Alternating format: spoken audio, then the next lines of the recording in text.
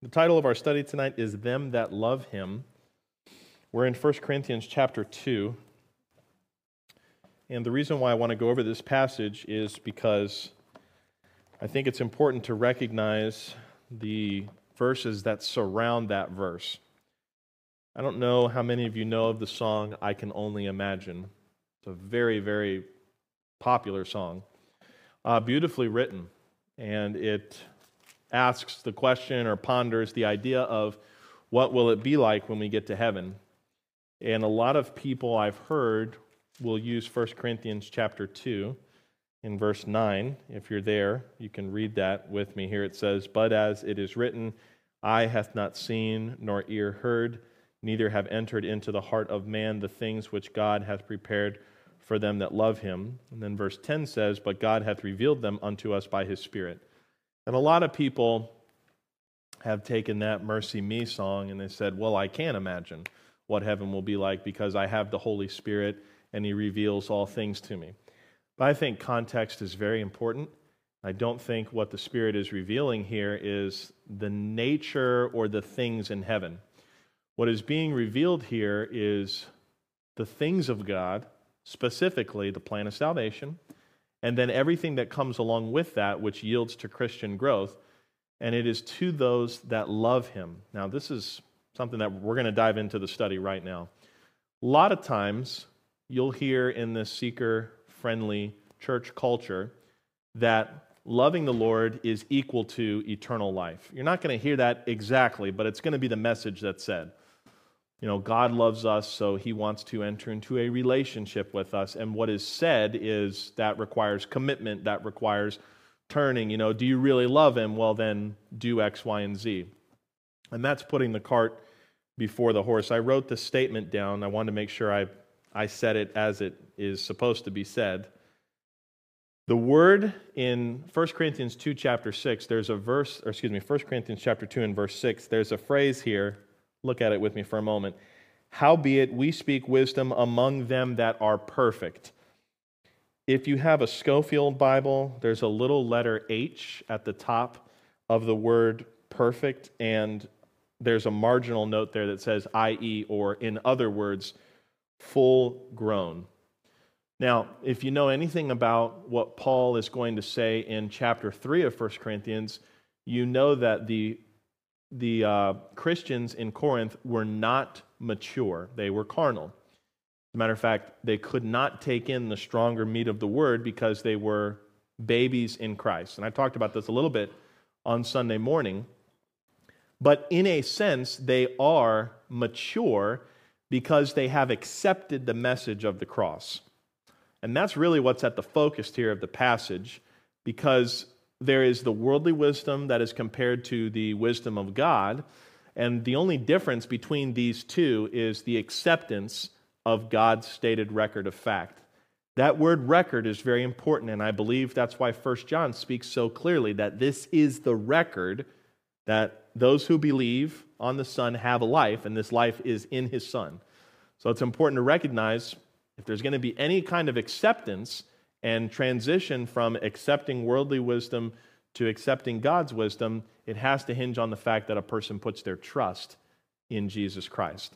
In that sense, the baby believers in Corinth were grown. Do you understand the difference? Because the difference is somebody who has not put their trust in Christ, they're going to go to naught, as it says in the rest of the passage here. But those who have put their trust in Christ, these are the ones that the letter is written to. You are mature in the sense that you have accepted God's wisdom. There's more for you to do, but you're at least not stuck in that worldly wisdom. Take a look at this passage for a moment here, and then I'll read this quote. Howbeit we speak wisdom among them that are perfect, yet not the wisdom of this world, nor of the princes of this world that come to naught, but we speak the wisdom of God in a mystery, even the hidden wisdom which God ordained before the world unto our glory, which none of the princes of this world knew, for had they known it, they would not have crucified the Lord of glory. You should take note of that passage. I'm going to continue on, but we're going to come back to that in just a second, that last part. For had they known it, they would not have crucified the Lord of glory. But as it is written, eye hath not seen, nor ear heard, neither have entered into the heart of man the things which God hath prepared. Now there's that statement there, for them that love him.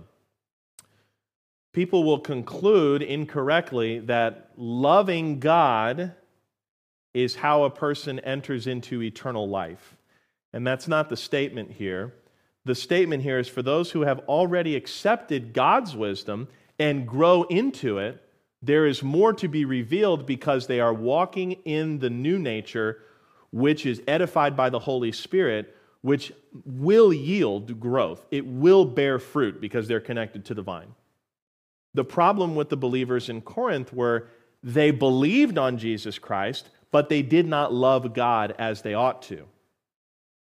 Now, you would say, is it possible, or you may hear someone say, is it possible for someone to believe on Jesus Christ as the Son of God, who died on the cross of Calvary, shed his blood, was buried and rose again 3 days later, for the purpose of paying for their sin, and not love God? The answer is yes. It is possible. And you may have that same person say, I believe on Jesus Christ, and I love God, but they only say it, they don't show it. That's going to be the difference between what is a profession of love and what is actually a demonstration of love. For a moment, would you look in 1 John chapter 2 with me?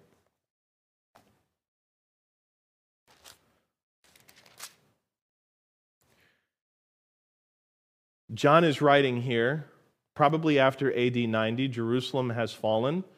Paul and most of the, I would say all of the apostles, the original apostles, have passed away, save John himself.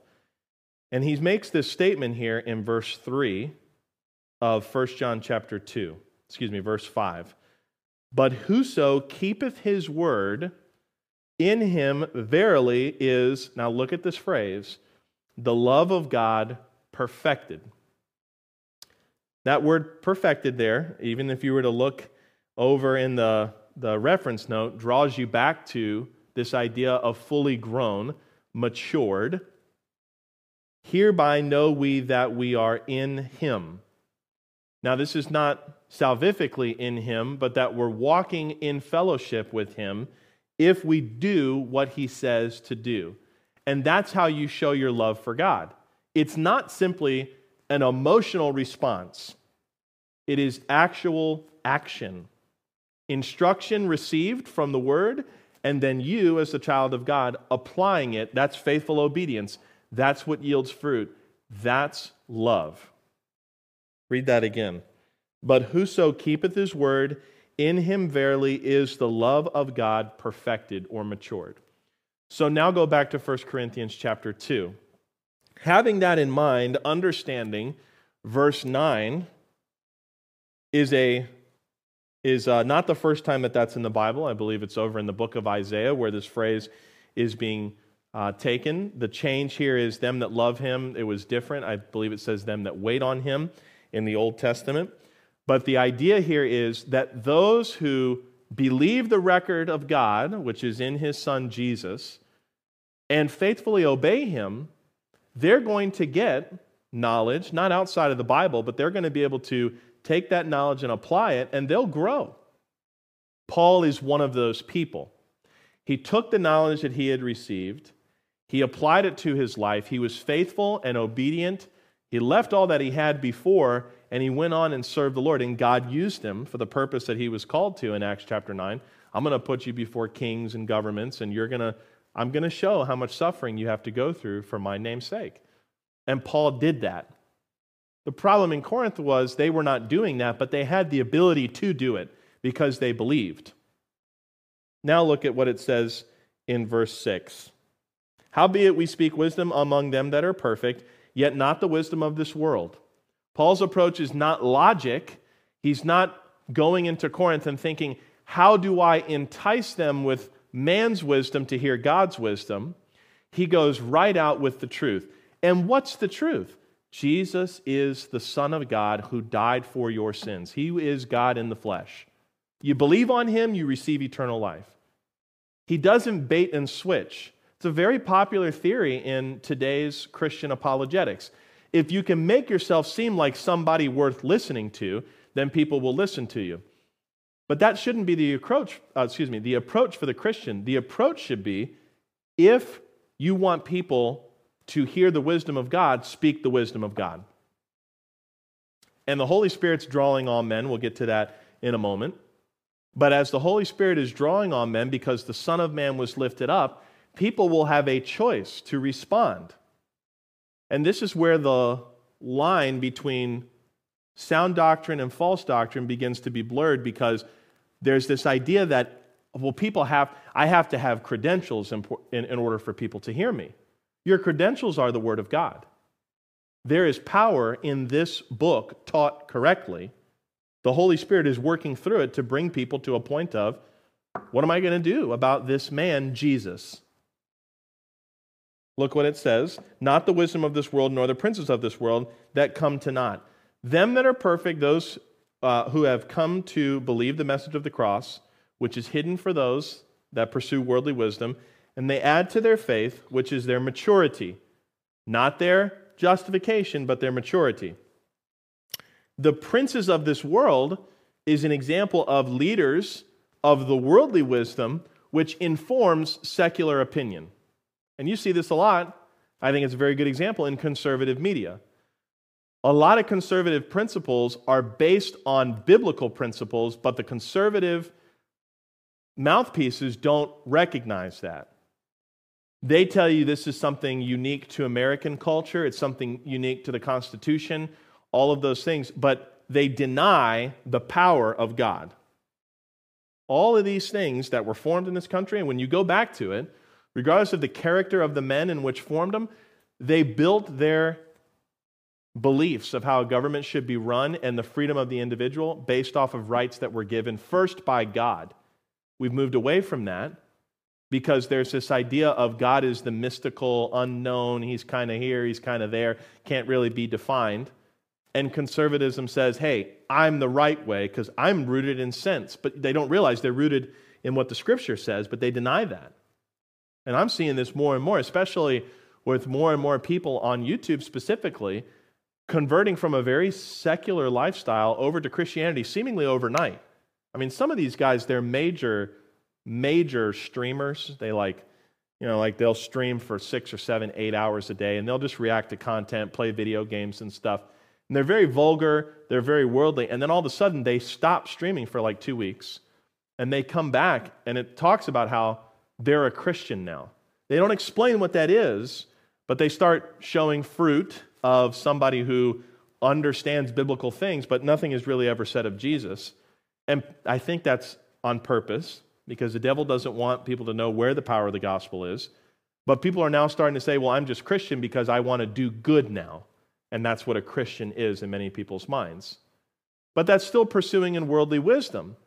We talked about it before. A lost man can say and do all the things that a saved man does and still be lost because he hasn't believed the record that God said of his Son. Look what it says in verse 7. We speak the wisdom of God in a mystery, even the hidden wisdom which God ordained before the world unto our glory. The reason why Paul characterized the wisdom of God as a mystery is because the wisdom of the world cannot find the wisdom of God in and of itself.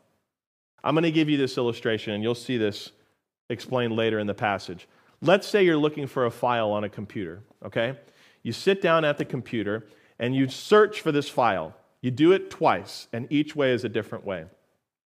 The first search, you go into the hard drive, where everything is, the C drive, right? It's got the operating system there, it has the user folder, it has thousands of folders with tens of thousands of documents within each folder. You sit down and you type into the search bar the name of the file, and you will find the file because of the nature of the search. You have all of that available to you. You look up that file, boom, the file is presented to you, you can access it. The second time you search it, you're limited to one folder on the hard drive that doesn't have that file in it. It has a bunch of files, but it doesn't have the file you're looking for. So you open up a search bar in that file, in that folder, you type in the name of the file, and the file's not found. You go to another folder where the file is not there, but you search for it and you can't find it. This is the example of man's wisdom. The whole computer, all of the file folders and all of that, represents God's superior knowledge, His wisdom, the application of that knowledge, and how the plan of salvation is revealed in that database. But then the man's search is limited. He can only look in one folder, maybe 10 folders, maybe 10,000 folders, but he won't find the plan of salvation in the wisdom of himself. Because what is man's wisdom? Man's wisdom is to make sure that he has the preservation to consume upon his desires. Man seeks to elevate himself above all else. Whatever needs to be done for him to preserve his right to do what he wants to do as he sees fit, he'll do it. And that does not include finding the plan of salvation on his own. That's why Jesus came and did what he did. That doesn't mean that man now is unable to respond to God's wisdom. But in order for man to understand it, God had to reveal it. And he did. He did reveal it. And that's the important thing of focus here. Let me read you this for a moment. The wisdom of God is a mystery because the world would not find it without God revealing it first. Man's natural desire is himself and his preservation of consuming on his desires. Worldly wisdom can only elevate man and blind him from God's plan of salvation. If worldly wisdom could lead a person to God's plan of salvation, then it would have saved Jesus from the cross. Look at what it says in verse 8. Which none of the princes of this world knew, for had they known it, they would not have crucified the Lord of glory. Jesus went to the cross unhindered because man did not understand God's plan. Now that the plan has been revealed through this process of time, man can make a response. And all people before the event of Jesus, they put their trust in God that there would be a Redeemer for them. And it's important to recognize and understand that in all of this, there is more for the person who is obedient to access because of this Spirit that is within them, that Holy Spirit. Then we see verse 9. But as it is written, eye hath not seen nor ear heard, neither have entered into the heart of man the things which God hath prepared for them that love him. Excuse me a moment. Then it goes on to say, excuse me, God hath revealed them unto us by his Spirit. So the only way that we can understand the knowledge that is available to us to be applied to our lives is by coming to faith in Jesus Christ. You put your trust in Jesus, you become sealed with the Holy Spirit, which now has access to the whole computer. You're not just limited to a few file folders looking for something that's not there. You have access to it all through the Word, the leading, guiding, and directing of the Holy Spirit, which works in concert to push and promote Jesus Christ. You can see that in the book of John. As a matter of fact, we're going to look at that for just a moment. Hold your spot here and go to John chapter 12 and verse 27.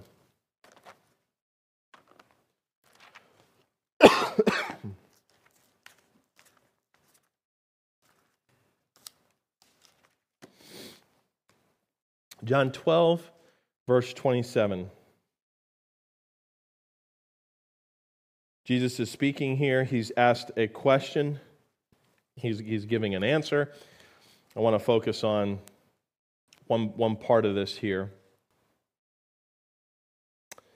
Now is my soul troubled, and what shall I say? Father, save me from this hour, but for this cause came I unto this hour. Father, glorify thy name. Then came there a voice from heaven saying, I have both glorified it and will glorify it again. This is very important to recognize. You have Jesus now, this is not the first time that he's being recognized by God to be the Son, but there are people who stood by, heard it, and that it thundered. Others said, an angel spake to him. Jesus answered and said, this voice came not because of me, but for your sakes.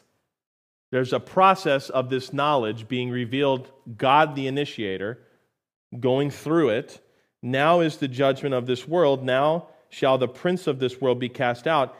And I, Jesus speaking of himself, if I be lifted up from the earth, will draw all men unto me. The first part, the if I be lifted up, is his physical, being lifted up physically on the cross and put into that position.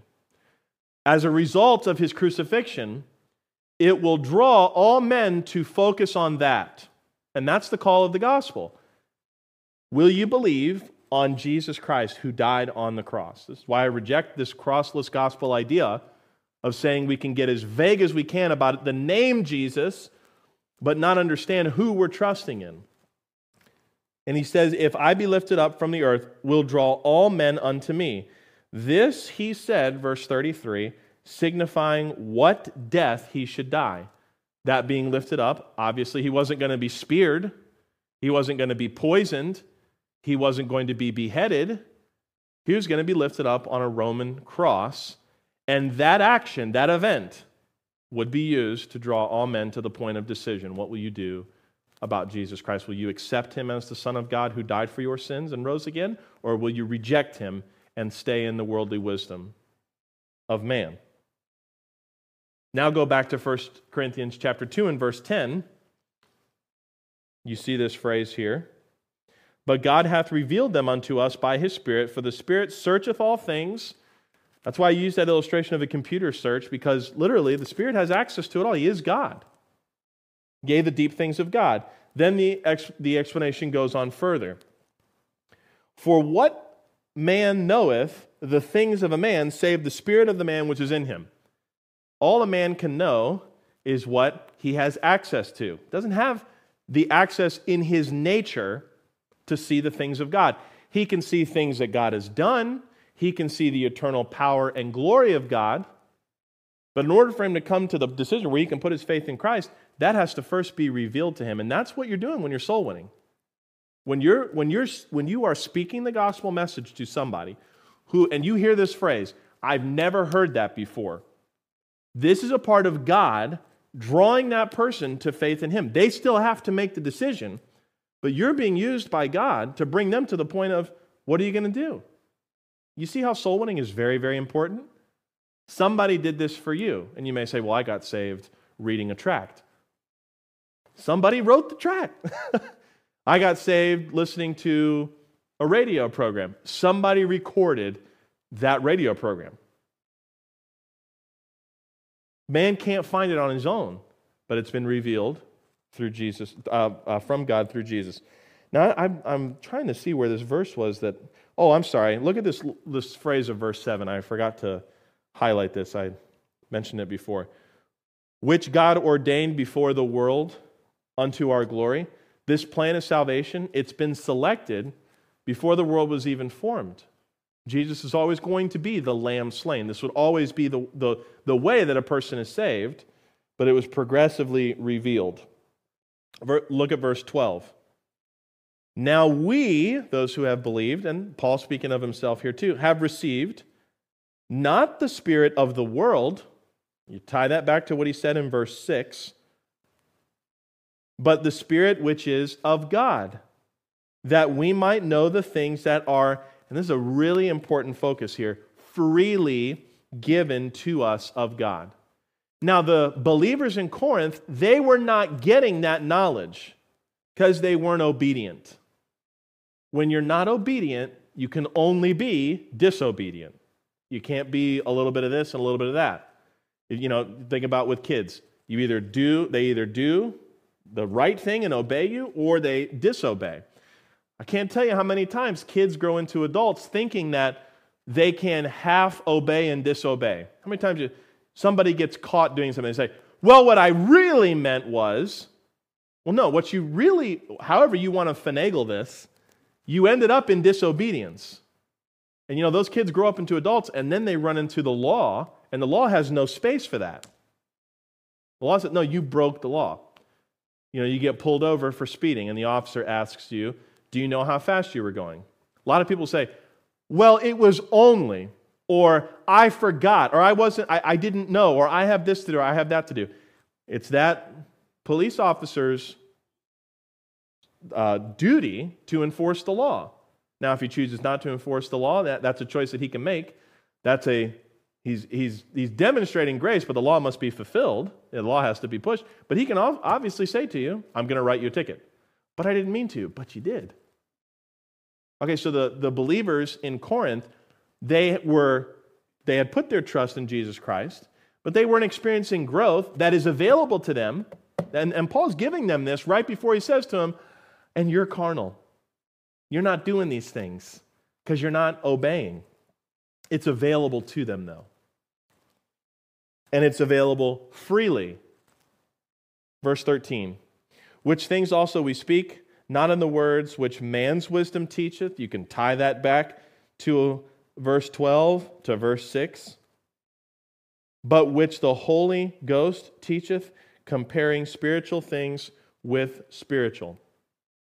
We'll look at this last passage and then come back in a moment. But actually, we won't, because we already covered it to some extent. I've mentioned it. But John 16, 7 through 11, John chapter 16, 7 through 11, speaks about what the Holy Spirit does to the world today. And it's my understanding that when the rapture happens and the tribulation period begins, the church will be removed, and that role of the Holy Spirit convicting people of sin, righteousness, and judgment, that won't be here anymore. Some people say, well, this is, natural conscience, like, that searing conviction of when you do wrong. I believe that is God working through the Holy Spirit to convict people of there's a consequence for this. You hear many atheists that have come to faith in Christ talk about how they were afraid of what would happen when they died. They didn't tell anybody that, but they're wondering, what if I died? What is going to happen to me? That's not a natural part of man. That's God working on man. Verse 13 there, but which the Holy Ghost teacheth, comparing spiritual things with spiritual. So as you grow, you're going to be presented with truth. Jesus says, you do well, you don't commit adultery. But I say every man that looks on a woman with lust in his heart, he's committed adultery. You're now presented with an option. I'm either going to continue to justify myself because I'm not physically committing adultery, but I'm lusting in my heart. I'm not going to make any changes there. Well, you're not going to grow. You're going to hinder your growth. Instead, you should compare spiritual things with spiritual things. Jesus says this is a problem and I should do this. So the spiritual response would be to do what Jesus says. That's loving God. 1 John, really good book for you to grow. How can you say you love God but hate your brother? How can you say you love that which you have not seen and hate the thing you do see? That's a major problem. Spiritual with spiritual. You compare these things. The only reason why you can do that is because you've accepted the record of God which is in His Son. Then there's the comparison, verse 14. But the natural man being the unconverted man, the person who is not saved, receiveth not the things of God, of the Spirit of God, for they are foolishness unto him. And isn't this a very good description of how people look at, I'm going to say it the way they say it, easy believism? They call it foolishness. What, you mean you just have to believe that Jesus Christ is the Son of God who died for your sins and you're saved? Pfft, no way. There's got to be a change. He doesn't know this trick. There is a change. You're born again. That's the change. Now, the way you demonstrate that to other people is by good works. But how many people, they poo-poo this idea of all you have to do is believe. There's no way. It has to be more. There's a guy right now who wrote a long article because Trent wrote a tweet. It kind of blows my mind because here we are, little Bible line, 400 followers. We tweet the truth that repentance does not mean turn from sin. And this guy, he writes a whole article about how wrong that is and how we're cheap grace and all that. Then I go to his plan of salvation. I'm like, we ought to go to his plan of salvation. Nothing there about maintaining good works to be saved. He actually gives a clear gospel. But then he writes an article that if you're really saved, you'll do this and this and this. That's called backloading the gospel. That's making it free in the beginning, but then saying, oh, if you're really, really saved, you won't do this and this and this. Never say how much sin you have to stop and how much non-sin you have to do. Never defines it, but says, surely a real Christian won't live in sin. That's not comparing spiritual with spiritual. The natural man receiveth not the things of the Spirit of God, for they are foolishness unto him, neither can he know them, because they are spiritually discerned. And they can enter into spiritual discernment by believing what God says about his Son. They receive the Holy Spirit. Verse 15, but he that is spiritual judgeth all things, yet he himself is judged of no man. The believer will not stand in any court of man and be judged on the worth of his eternal life. God has already judged him, and he is declared righteous. Why? Jesus died in his place. God's not the cool police officer that says, I'll give you a warning for your sin. No, God says, your sin must be paid. And Jesus steps in and pays that ticket for you. Isn't that good? We don't have this God that just miscarries justice. He demands it, and it was satisfied in the death of his Son. Amen? And we now have Jesus, now and forever. It's what our sign says. The significance of it, new year, same Jesus, details inside. I did come up with that one on my own. And I'm hoping someone comes in and says, I want to talk about your sign. I'll be like, great. Let me get Trent. No, I'm just kidding. Although Trent would be ready. Last verse here, verse 16. For who hath known the mind of the Lord that he may instruct him? Now this is interesting. Instruct comes with the expectation of a teacher and a student. You go to my class next week and you take 4 weeks of class and you don't turn in any assignments. You don't even show up. You're not taking any tests or quizzes. I'm instructing, you're not receiving it. You're a bad student. Still a student, but not a good one. What is the encouragement there? We have the mind of Christ. We have it available. And then he says, in verse 3 of chapter 3, for ye are yet carnal. So there's a chance for the believers in Corinth to get right and start growing. They have that knowledge available to them. It's not in self-help. You can close your Bibles. It's not in, I need more meditation, I need to eat better. And all these things might be beneficial, but the real truth, the real growth, is obedience to God's Word. The only way you can do what God's Word says is you have to know what it says.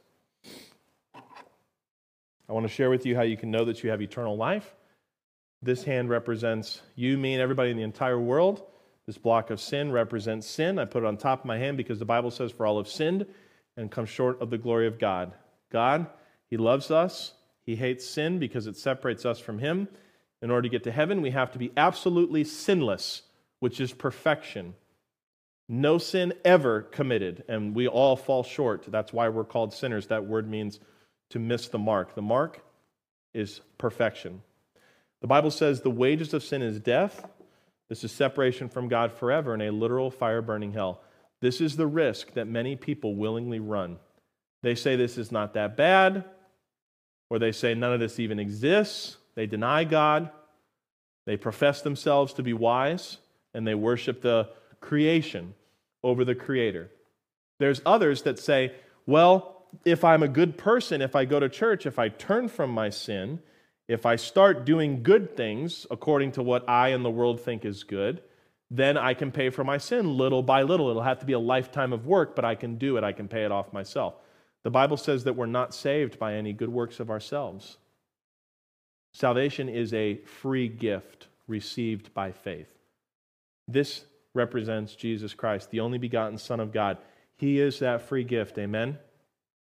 He went to the cross of Calvary. He shed His blood, and on the cross, He paid for all of our sin, past, present, and future. And by the way, all of your sin was yet to be done, and He paid for all of it.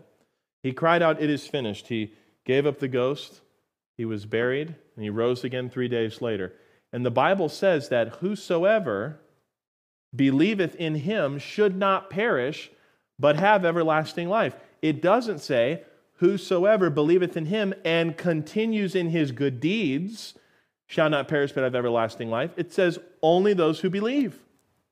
That Jesus, as the Son of God, paid for their sins on the cross of Calvary by shedding his blood, that he was buried and rose again. You believe on that Jesus, you're eternally secured, and you ought to live a life of value for God. You ought to live a life of obedience. But the way you live your life does not determine this event. What determines this event? Whosoever believeth in him should not perish but have everlasting life. Amen? Let's go to the Lord in prayer. Heavenly Father, as we're working into this new year, I pray for all of those here tonight that we would be faithful with each day that we are given. I also pray, Lord, for those on the internet who may be watching us for the first time. I pray for any of those who may have put their trust in Jesus Christ tonight. Strengthen and encourage them. And finally, Lord, we pray for your soon return. Give us, as your children, the strength that we need to finish well and not become weary. In the name of Jesus, I pray these things.